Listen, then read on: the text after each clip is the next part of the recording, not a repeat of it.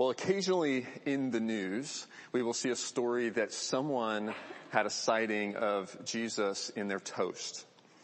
Other times they are seeing Jesus, in their pizza or in a potato chip, pizza and a Cheeto. I'm not quite sure how they got Jesus out of that Cheeto. Someone suggested he's feeding the 5,000 there. I don't know. But, we see these stories and you may see that and you may laugh. You may actually be offended by that, but I think it points to something deeper, and that is that we are often looking to connect with the spiritual through the physical and through the everyday. And I think, it's hard. I mean, the reality is it's hard for us as flesh and blood human beings to connect with a God who is not flesh and blood, who is spiritual. And so, we live in the world of senses. We live in the world of, we see things with our eyes, we hear things, we touch things, we smell things. We live in the world of scientific method. And the thing is that none of those work with God. Our senses don't help us connect with God. And so, over the centuries, some practices have developed to help us connect with the spiritual. And some call these mysticism, practices of mysticism. So things like prayer, things like solitude, things like fasting, they're connecting us with the mysterious, this spiritual piece that we can't get our hands around. And so these practices, and these are mystical practices if you think about it. If you think about prayer, we're pausing and we may speak out loud or we may just speak in our minds, but we're trying to connect with something immaterial, with someone immaterial. Fasting is a practice where we're doing something physical, or rather not doing something physical, with the purpose of connecting with the spiritual. Solitude is we're putting ourselves in a place physically so that we can connect with the spiritual. So all of these things can help us connect to God, but they also can they can be distorted in a way so that they're not connecting us with God.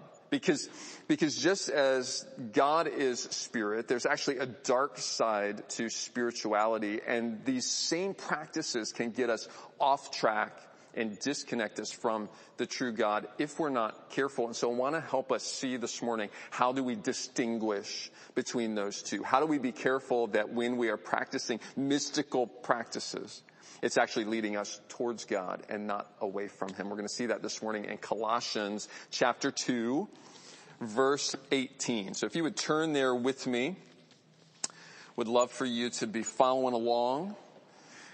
We spent the first chapter and a half of Colossians looking at the foundation of who Christ is and how much He has done for us, looking at the fact that He is God in human flesh. So there's a connection between the spiritual, the ultimate connection between the spiritual and the tangible, the physical, the flesh and blood. We looked at how He provided redemption for us, how He has ransomed us, how He is filling us. So we looked at this chapter and a half of these riches of what Christ has done for us. And then in chapter 2, verse 8, we come to a warning.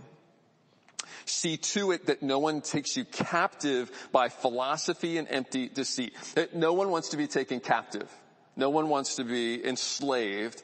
And so Paul says, see to it that no one takes you captive by philosophy and empty deceit. And then he gives us two categories that often take us captive. According to human tradition, according to the elemental spirits of the world, and not according to Christ.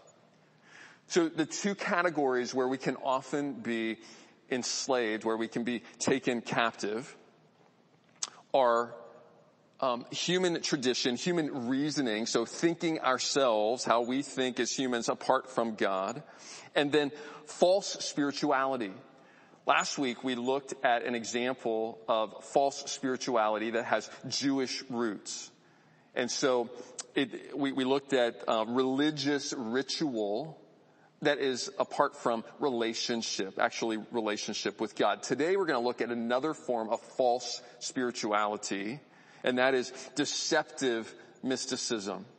So there's a legitimate form of mysticism that we should pursue because it's doing things in the physical realm that connect us to the spiritual. But there's also a deceptive form of that spirituality, that mysticism. And so we see how to distinguish them in chapter 2, verses 18 and 19. That's what we're going to focus on this morning.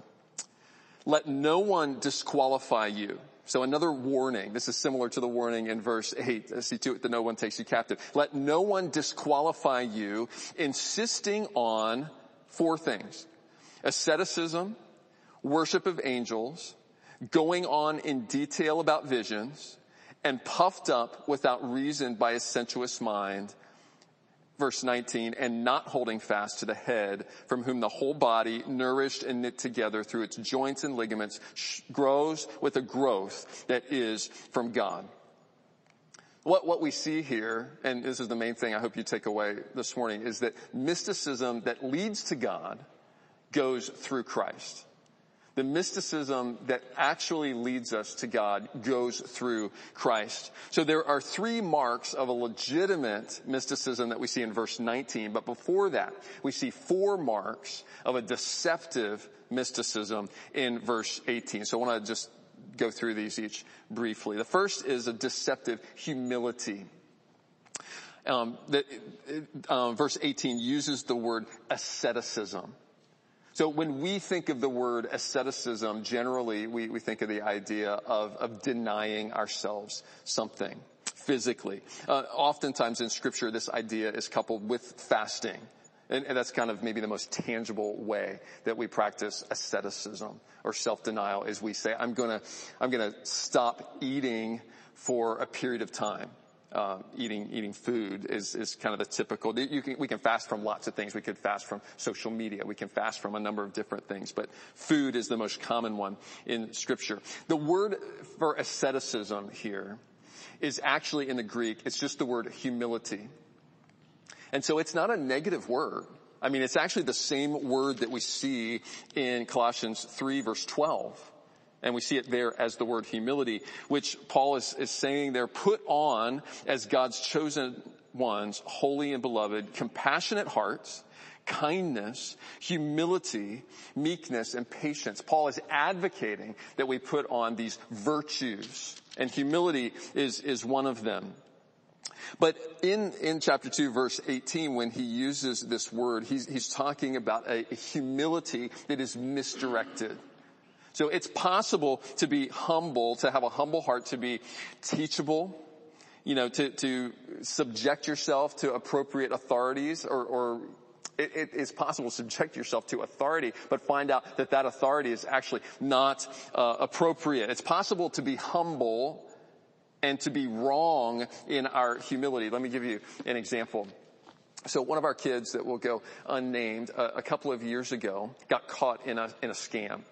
And so they had signed up for Spotify, and they had signed up for this, it was a monthly payment that they were going to be making, and they decided they are done with that, and they were calling up to cancel and to get a refund because they had canceled it, and somehow it was supposed to be that they got the month free. And so this child, I'm just going to go ahead and say it was a girl because I need to use the pronouns. So she called and she said, I want to cancel. Well, what she did was she Googled the number for Spotify. And then she found this number online and she called the number. Well, it turned out that Spotify has no number to call. And so this whole thing was just a setup. They may by now, I don't know, but you were supposed to actually do all of this online. So she called and talked to somebody who's like telling her how to walk through this. And what she was told to do is you need to buy an iTunes gift card and then give me the number off of that. And somehow that was supposed to get refunded. And please, we know all how ridiculous this sounds. But here's the thing. Here's what she said. He was so nice. He was so nice and he was so helpful. And so she got taken in by that. And she was humble. She was cooperative. but she was taken in by somebody who was being deceptive for his own ends. And so it is possible to practice asceticism, to practice a humility in our spirituality that is sincere and it's genuine, but it's taking us away from God and it's deceiving us. The second sign of deceptive mysticism is deceptive worship. So Paul goes on he says, let no one disqualify you, insisting on asceticism and the worship of angels. So angels are talked about a lot in Scripture. Worship is talked about a lot in Scripture. Worship is a good thing. I mean, worship is commanded to us over and over and over again. It's one of the four things that we practice as one of the four marks that we look for as people are growing to become fully committed followers of Jesus Christ here at Grace Point. Worship, connect, serve, and share. So worship is the primary one. We should worship. And angels are good. I mean, we see angels throughout Scripture. God gives them missions and they come and they do what they're obedient. They do what God said to do. They're strong. They're powerful. They provide protection for us. So worship is good. Angels are good. Worshiping angels, not good. Okay. So, and this happens over and over again in Scripture. Apparently when angels show themselves, they are so amazingly awesome and overwhelming that they just, the natural response many times is just to fall down in worship. This is what we see in the very last book of the Bible, in the very last chapter of the Bible, in the book of Revelation, when John receives that whole vision of Revelation from an angel. And he's so blown away by everything that he sees and so blown away by this angel in front of him that in Revelation 22:8-9, he says, I fell down to worship at the feet of the angel who showed them to me, these visions. But he said to me, you must not do that. I am a fellow servant with you and your brothers, the prophets, and with those who keep the words of this book. Worship God. So he says, nobody else gets worship here. No matter how awesome the angel's speaking, no matter how awesome I look, how powerful, how awesome the things that you've seen, worship God alone. Praying to angels can sound valid. I mean, let me share with you an inscription that was found in Asia Minor, which is the area where Colossae was located. So this might have been something that even was put on the wall of someone's house. O angels, protect the household and lives of John and Georgia. And then there are the names of several angels, Elohim, Ariel, Gabriel, Michael, Raphael. There are more names in that list. O power of these angels and characters, give victory and favor to John and Georgia and this household while they live. I mean, that sounds like a pretty cool prayer, doesn't it? I mean, a lot of that prayer sounds like things that we might pray. The problem is it's directed to the wrong person. It's directed to the wrong people. That prayer needs to be directed to God alone. See, Satan loves to distract us from God with anything else that he can put in front of us.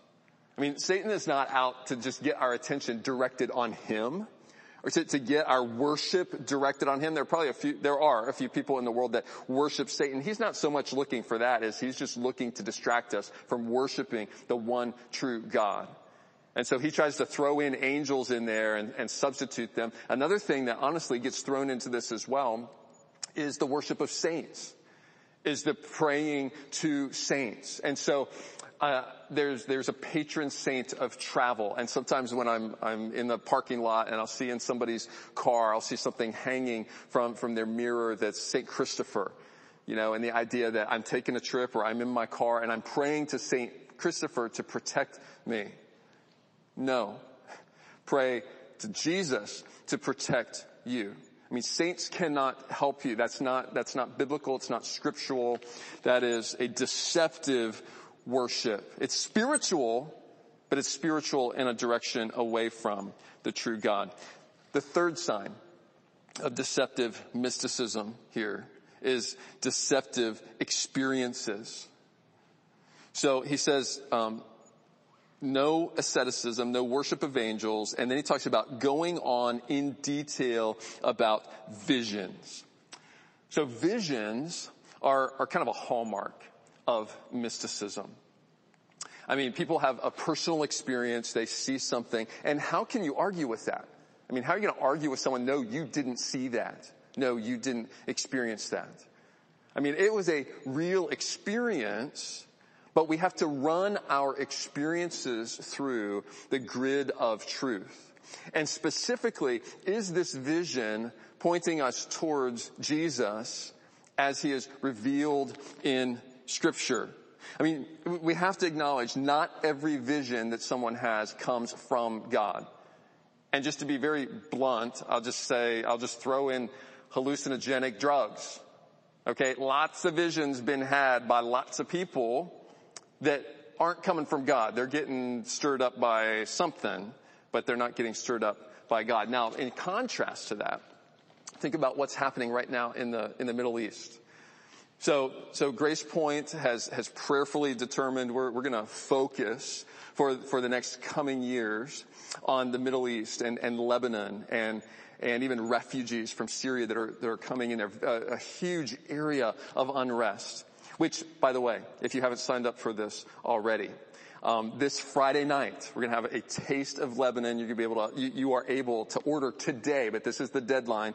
Okay, so you need to order your meal for Lebanon. And we're going to have some fantastic Lebanese food available as you drive through here at the church. We're going to hand that to you also with some information, more information about our focus. I wasn't really thinking I was going to make that plug there, but it was just the opportunity to do it. That's not really what I'm talking about here, but in what's happening right now in the Middle East is really amazing because even during the season of Ramadan, as Muslims are seeking God, I mean, they're seeking God. They're trying to connect to God. What's happening is some of them are having visions of Jesus. They're having visions of Jesus, and they're not quite sure what to do with that. But it's driving them to Scripture. It's driving them to learn more about Jesus. And so that would be a vision that God is using in a positive way to lead people to the true God. So that's an important grid for us to run our experiences through. The last sign of deceptive mysticism is deceptive pride. And so at the end of verse 18, it talks about being puffed up without reason by his sensuous mind. So keep in mind, so what Paul is talking about here, he's talking about somebody who is standing up in the church, or maybe not standing up in the church, just coming up to you in the church, and they're saying, you're disqualified because you're not having these experiences that I have had. And when he's puffed up without reason in a sensuous mind, he's getting this spiritual superiority complex. Like, well, guess what happened to me? And if what happened to me didn't happen to you, then that means you're missing out on what God has for you. See, here's the thing about being puffed up is that there's little, if any, substance in the middle of that. If you think about a cream puff, I mean, have you ever bought a cream puff and you're like looking at that and you're thinking, man, I can't wait to bite into this thing. Cream, I can just taste it now. And you bite into it and you find out it was more puff than cream. I mean, I've had that disappointing experience many times. It's very sad. So this is what happens when someone gets puffed up without reason about their spiritual experiences that are not truly leading them to God. A true connection with God does not produce arrogance. It produces humility. And a true connection with God does not draw attention to self. It's going to point people to Jesus. So Paul says, don't let anyone disqualify you because you haven't had their experience. And I don't have a lot of time to talk about this, but I just want to touch on it. A number of years ago, and to some extent still today, the issue of speaking in tongues was a big issue. For some, it still is. And so Scripture talks about the idea of speaking in tongues that we don't know. And for some, that can be an indication of whether you have had an adequate spiritual experience or connection with God or not. And I can remember sitting in the living room when I was in college with a couple where they were very actively speaking in tongues, not in the living room right there, but that's something that they practiced. And so we're having this conversation. I remember the wife looking at me and saying, you're missing out on something that is meant for you, and you haven't yet achieved kind of the level of spirituality that God wants for you. And I don't have time to delve into all of this, but if you want to read a little bit about this, you can go to 1 Corinthians chapter 14, where Paul takes time to actually correct people on the misuse of tongues. He spends a lot more time talking about the misuse of tongues in Scripture than he does. And I'm not saying that tongues are not valid. Okay, again, why did I open this can of worms? I don't know. But why I'm opening it for you is because there are people who will say there's a certain spiritual experience that you should have. And if you haven't had it yet, then you should seek after that. And sometimes they're puffed up in their own minds without reason. And Paul says, don't let anyone disqualify you based on that. So those are the signs of deceptive mysticism. And we should be very sobered by those signs because those practices look very much like the real thing. It can be very hard to distinguish, and the best way to expose the deception is with the truth. So we find the truth in verse 19. He says to hold fast to the head, from whom the whole body, nourished and knit together with its joints and ligaments, grows with a growth that is from God. When he talks about the head, he's talking about Jesus. He's been referred to that already in the book of Colossians. And the mysticism that leads to God goes through Christ. Paul uses a concrete illustration of a body here to illustrate this mystical connection. And so there's 3 marks of this mystical connection that are positive. The first is connection to Christ. He talks about holding fast to the head. I mean, we're clinging on for dear life. We're holding on to, just like a body needs its head. If my head gets severed from my body, it's all over for my body and my head in my case. But for Christ, if the body gets severed from Christ as our head, we lose our life. We lose the source of our intelligence and our life. And so it's crucial for us to recognize that Christ is central to everything that we do in our life, in our spiritual life. Christ is not an add-on. He's not just one among many other options. And I think of a friend that I knew from the church that we were at before, who prior to coming to our church was a Unitarian. And so I remember we had these great conversations. She struggled so much because she said where she was coming from a Unitarian background, was that Jesus was one among many. And so one week they would study Jesus, one week they would study Buddhism, one week they would study Islam, and it was just a variety. And she just felt so good about that because she was just recognizing how all of those things kind of fit together. And she said, I so struggle with that all we talk about is Jesus. And it illustrates this idea that Jesus, and so she struggled with that. Many people do struggle with that. That's why there's folks who pursue Jesus as one among many, but Paul doesn't leave that option open to us. He says we must hold fast to Christ alone. The second mark of valid mysticism is community. So versus isolated experience. So this is important because a lot of those experiences and those deceptive experiences happen in isolation. And then you bring them into community and sometimes they get invalidated when we bring them in community. And that's what's important about living in communities, to help one another discern what is from God and what is not. So he talks here about, again, with this body imagery, he talks about being nourished.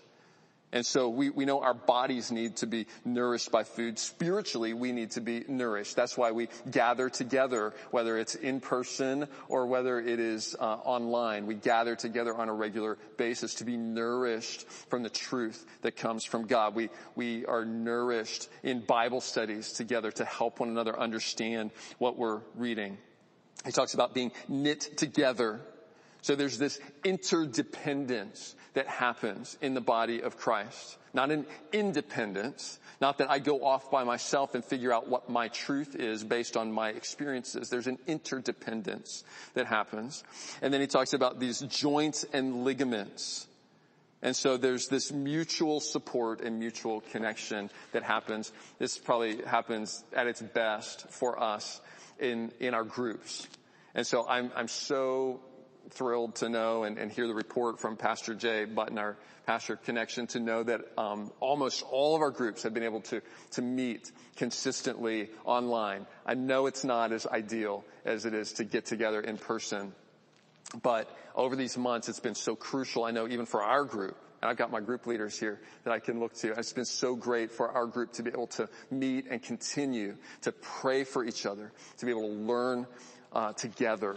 And so these are all marks of a positive and a legitimate mysticism. The third mark of valid mysticism, the last one, is that we grow with a growth that is from God. So it's from God. It's not just our self-effort.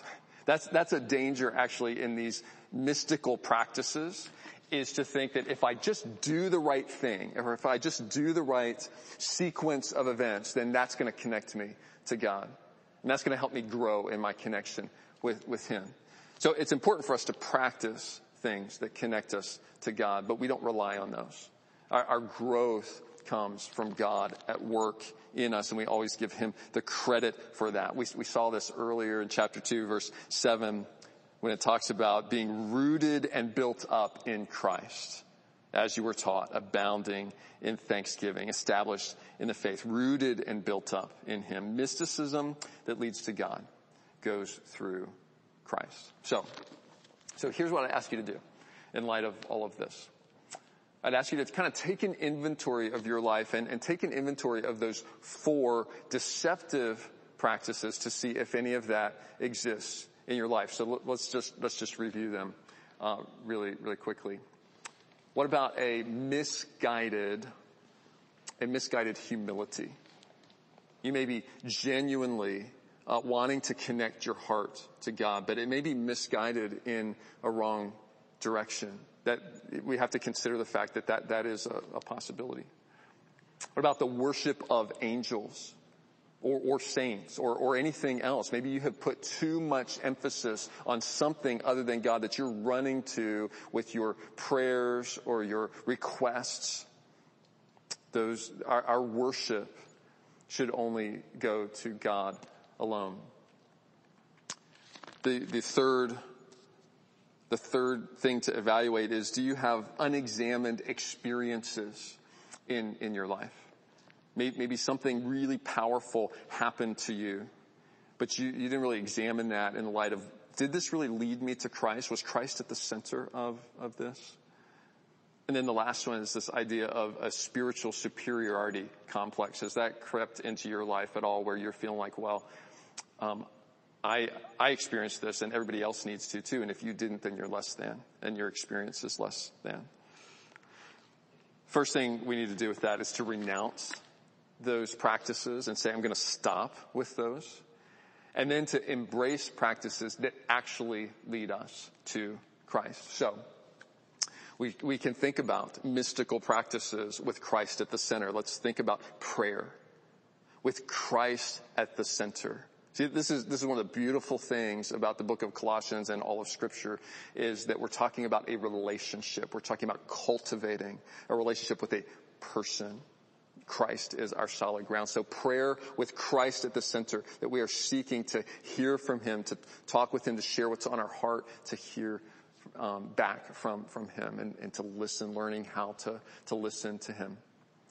We can think about meditation with Christ at the center. It is a good thing to take the Scriptures and to read and to meditate on them. To not just read really fast and then close it and be done, but to read and to meditate. To take a verse like rooted and built up in Him, and to just chew on that and to picture that in your mind. And what does that look like? I know what that looks like for a tree. What does it look like for me? to be rooted and built up, and to meditate with Christ as the center. For solitude with Christ at the center, where you're purposefully saying, I'm going to take some time to be alone. But the emphasis isn't just about all the people I'm leaving behind, all the noisy, annoying people. The emphasis is on who am I going to meet with. Jesus, I want to experience you in these moments, in all of your truth, in all of your beauty. Fasting with Christ as the center. That our focus is not just, think about me and how much I'm doing because I'm giving up, I'm setting aside this food, aren't I great? But I'm setting aside this physical thing that my body needs because I want to create space. I want to open up space for Christ to take more ground in me. So maybe choose one of those this week. Maybe you want to choose one to focus on and to practice with Christ at the center so that you can experience then, as Paul said, a growth, that we would grow with a growth that is from God. Let's pray. Father, we thank you that though you are so different than we are, and we sang this earlier, you have no rival, you have no equal. You're in a category by yourself, and you're in a spiritual category by yourself, and we are flesh and blood, and sometimes it feels so hard to connect across that difference. But Lord, we thank you for giving us practices, for showing us things that are valid to do to help us experience you in our life. Not just understand truth about you, which is valid, absolutely, and we need to understand the truth about you, but we also want to experience you. You made us human beings who need that. And so, Lord, please protect us from the false mysticism, the deceptive mysticism. Deception is such a scary word because by definition we don't even realize that it's happening. But Lord, so we ask, Lord, that you would open our minds, open our discernment. And Lord, we want to truly connect with you. And we recognize that we can only do that through Christ. So help us, Lord, to experience you in a more deep, true, real way through Christ in the coming week. We pray in his name. Amen. Well, thank you for joining us online.